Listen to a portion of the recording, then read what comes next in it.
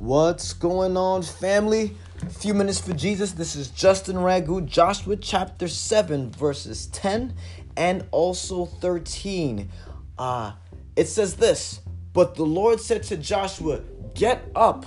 Why are you lying on the floor?'" And then it goes also in verse 13, it says, "Get up. Command the people to purify themselves in preparation for tomorrow." Let's go. Listen, right now, we talked last episode, about what happened at AI, that the people of God were defeated by a much smaller enemy in comparison to Jericho. They were like, yo, we don't even need the 40,000 people to go. Just send 3,000, all good. And they go and they get smacked up by this small town of people. They get destroyed. They got ruined by AI. And then right after that happens, Joshua's like, how did this happen? God told us to do this. What's the problem? And he's on the floor, remorseful, seeking God, crying, "God, what is going on?" He tore his clothes. He doesn't understand. And then God says to Joshua in verse 10, "Get up. Why are you laying on the floor like this?" But God, you know what happened? Get up. But God, you know what I did? Get up. God, but I messed up. Get up. But God, my family, they're all crazy. Get up. God, my marriage isn't. Get up. God, my grades aren't. Get up. So many times we stay on the floor because of things that we have done, things that are in the deck of the hand of our life, and we have it, and we're complaining, and we're on the floor, and God is telling you, get up. Last week, I was facing some anxiety and some depression. I was like, I had to get up. God, get up. I had to fight my way into reading my word because I miss hearing the voice of God. I had to fight my way to be a good husband. I couldn't go back to the old things. I had to fight my way through some stuff. And I thank God that I can come through it and say it's possible to have victory afterwards. So many times we're stuck beating ourselves up because of the things of the past. Even if the past was this morning, even if the past was earlier in the pandemic, even if the past was 10 years ago, even if the past was when you were a child, even if the past was something that your mother did. Listen, get up. Get up. Stop being stuck. God's telling you to get up. I'm looking at this show and I had an incredible line. And this is the quick scenario that I'm explaining to you. This young lady was explaining that she had done something wrong in her past, and that her family always comes to save her, and she's tired of her family saving her. And then she said that, "I deserve to be punished." And the lady that she was speaking to, Uma Thurman, looks at her and says, "It looks like you're doing a good enough job of that already. We are punishing ourselves because of our sin. We want somebody else to feel better, so for them to feel better, I'm going to beat myself down. I'm going to hurt myself so they can feel better. I'll make myself less human so they can feel better." Family, get up.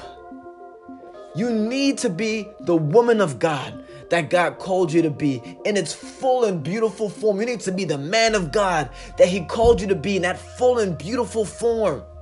Stop beating yourself down. God is saying, get up. And then look at verse 13. It says this. Get up. God doesn't leave you there. Right? God doesn't want you to stay there, and neither does he leave you. Let me just say this real quick. Sometimes we think that God wants us to stay down, and he turns his back on us, and it's like, I'm not talking to Justin, because you know what Justin did? That's not God. This is immediately after the fall, God says to them, get up. Immediately after they mess up, get up. After they dealt with the stuff, get up. After they've been through what they've been, get up. Get up. and command the people to purify themselves. Purify themselves. Now, after the getting up, what's next? Purify yourself. It's an action that needs to happen. Consecrate yourself in preparation for what? For tomorrow. Because tomorrow is coming. Sometimes the purification process and sometimes the getting up process isn't immediate. It took me about a week and a half to get up. It took me about a week and a half to purify myself. In that week and a half, I was fighting through it. I was going through it. Sometimes it's not an immediate thing, but you got to get up and you have to move forward, because guess what? Tomorrow is coming. There's a promised land ahead of us. There's a promised land for your marriage. There's a promised land for your children. There's a promised land at your job. There's a promised land for your finances. There's a promised land for your family. There's a promised land at your school. There's a promised land. There's a promised land with your friends. There's a promised land. There's a promised land. But we cannot be living in the sin. We cannot. Sometimes, and this is my last thing I'm going to say and then I'm done. Sometimes we got to go fix it. That's a part of the consecration. Let me tell you, 2 weeks in a row, week 1, week 2, I messed up, made a mistake, made a bad choice in my anger. I had to fix it. I had to make amends. I did. So I started fixing the problem. The second week, I handled the situation wrong. Listen, handled it wrong. I had to go back and apologize to the person that was there, stranger. I had to go back and apologize to that person. Hey, I want to apologize to you. I was wrong for how I handled it. I wasn't disrespectful. I wasn't crazy or anything like that. But it was on my heart. How I handled the situation was wrong. And I got released after that. God would not let me budge unless I dealt with that situation. Now, let me just say this for balance. Sometimes we want that if I go and apologize, they have to forgive me. No, they don't. Because they need to get up and they need to consecrate themselves. And it may take them some time and you may never see it. But your responsibility is for you to go deal with it. Too many times we really only deal with our vertical relationship, us and God. I confess it to God. I pray to God. I got faith in God. But then when it comes to our horizontal relationships with our friends, our family, our spouse, our family, whatever it is, for some reason that's messed up. For some reason we don't deal with those well. We do the vertical right, but my thing is, if your vertical is right, I'm not saying the horizontal has to be perfect, but you'll deal with the horizontal better, even when you were wrong. If the vertical isn't right, you won't even deal with the horizontal. Forget them. I don't care. And I never want to be in a position that when I'm wrong, I don't care about going to go fix it with my wife, with my kids, with whomever, my mom, whoever. Sometimes we have to go fix it. And then other times, we have the right intentions, but if it's going to cause hurt to someone else, sometimes you got to only keep it vertical. It may cause hurt and damage, you trying to go fix it to somebody else. You got to keep it vertical. Sometimes you can't always make amends. But when you can, and in most cases, it's like, most cases you can make it right. In some cases you can't. Maybe the person died.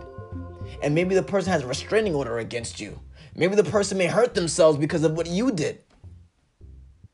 You have to find the forgiveness within yourself and stop beating yourself down. God is saying, get up,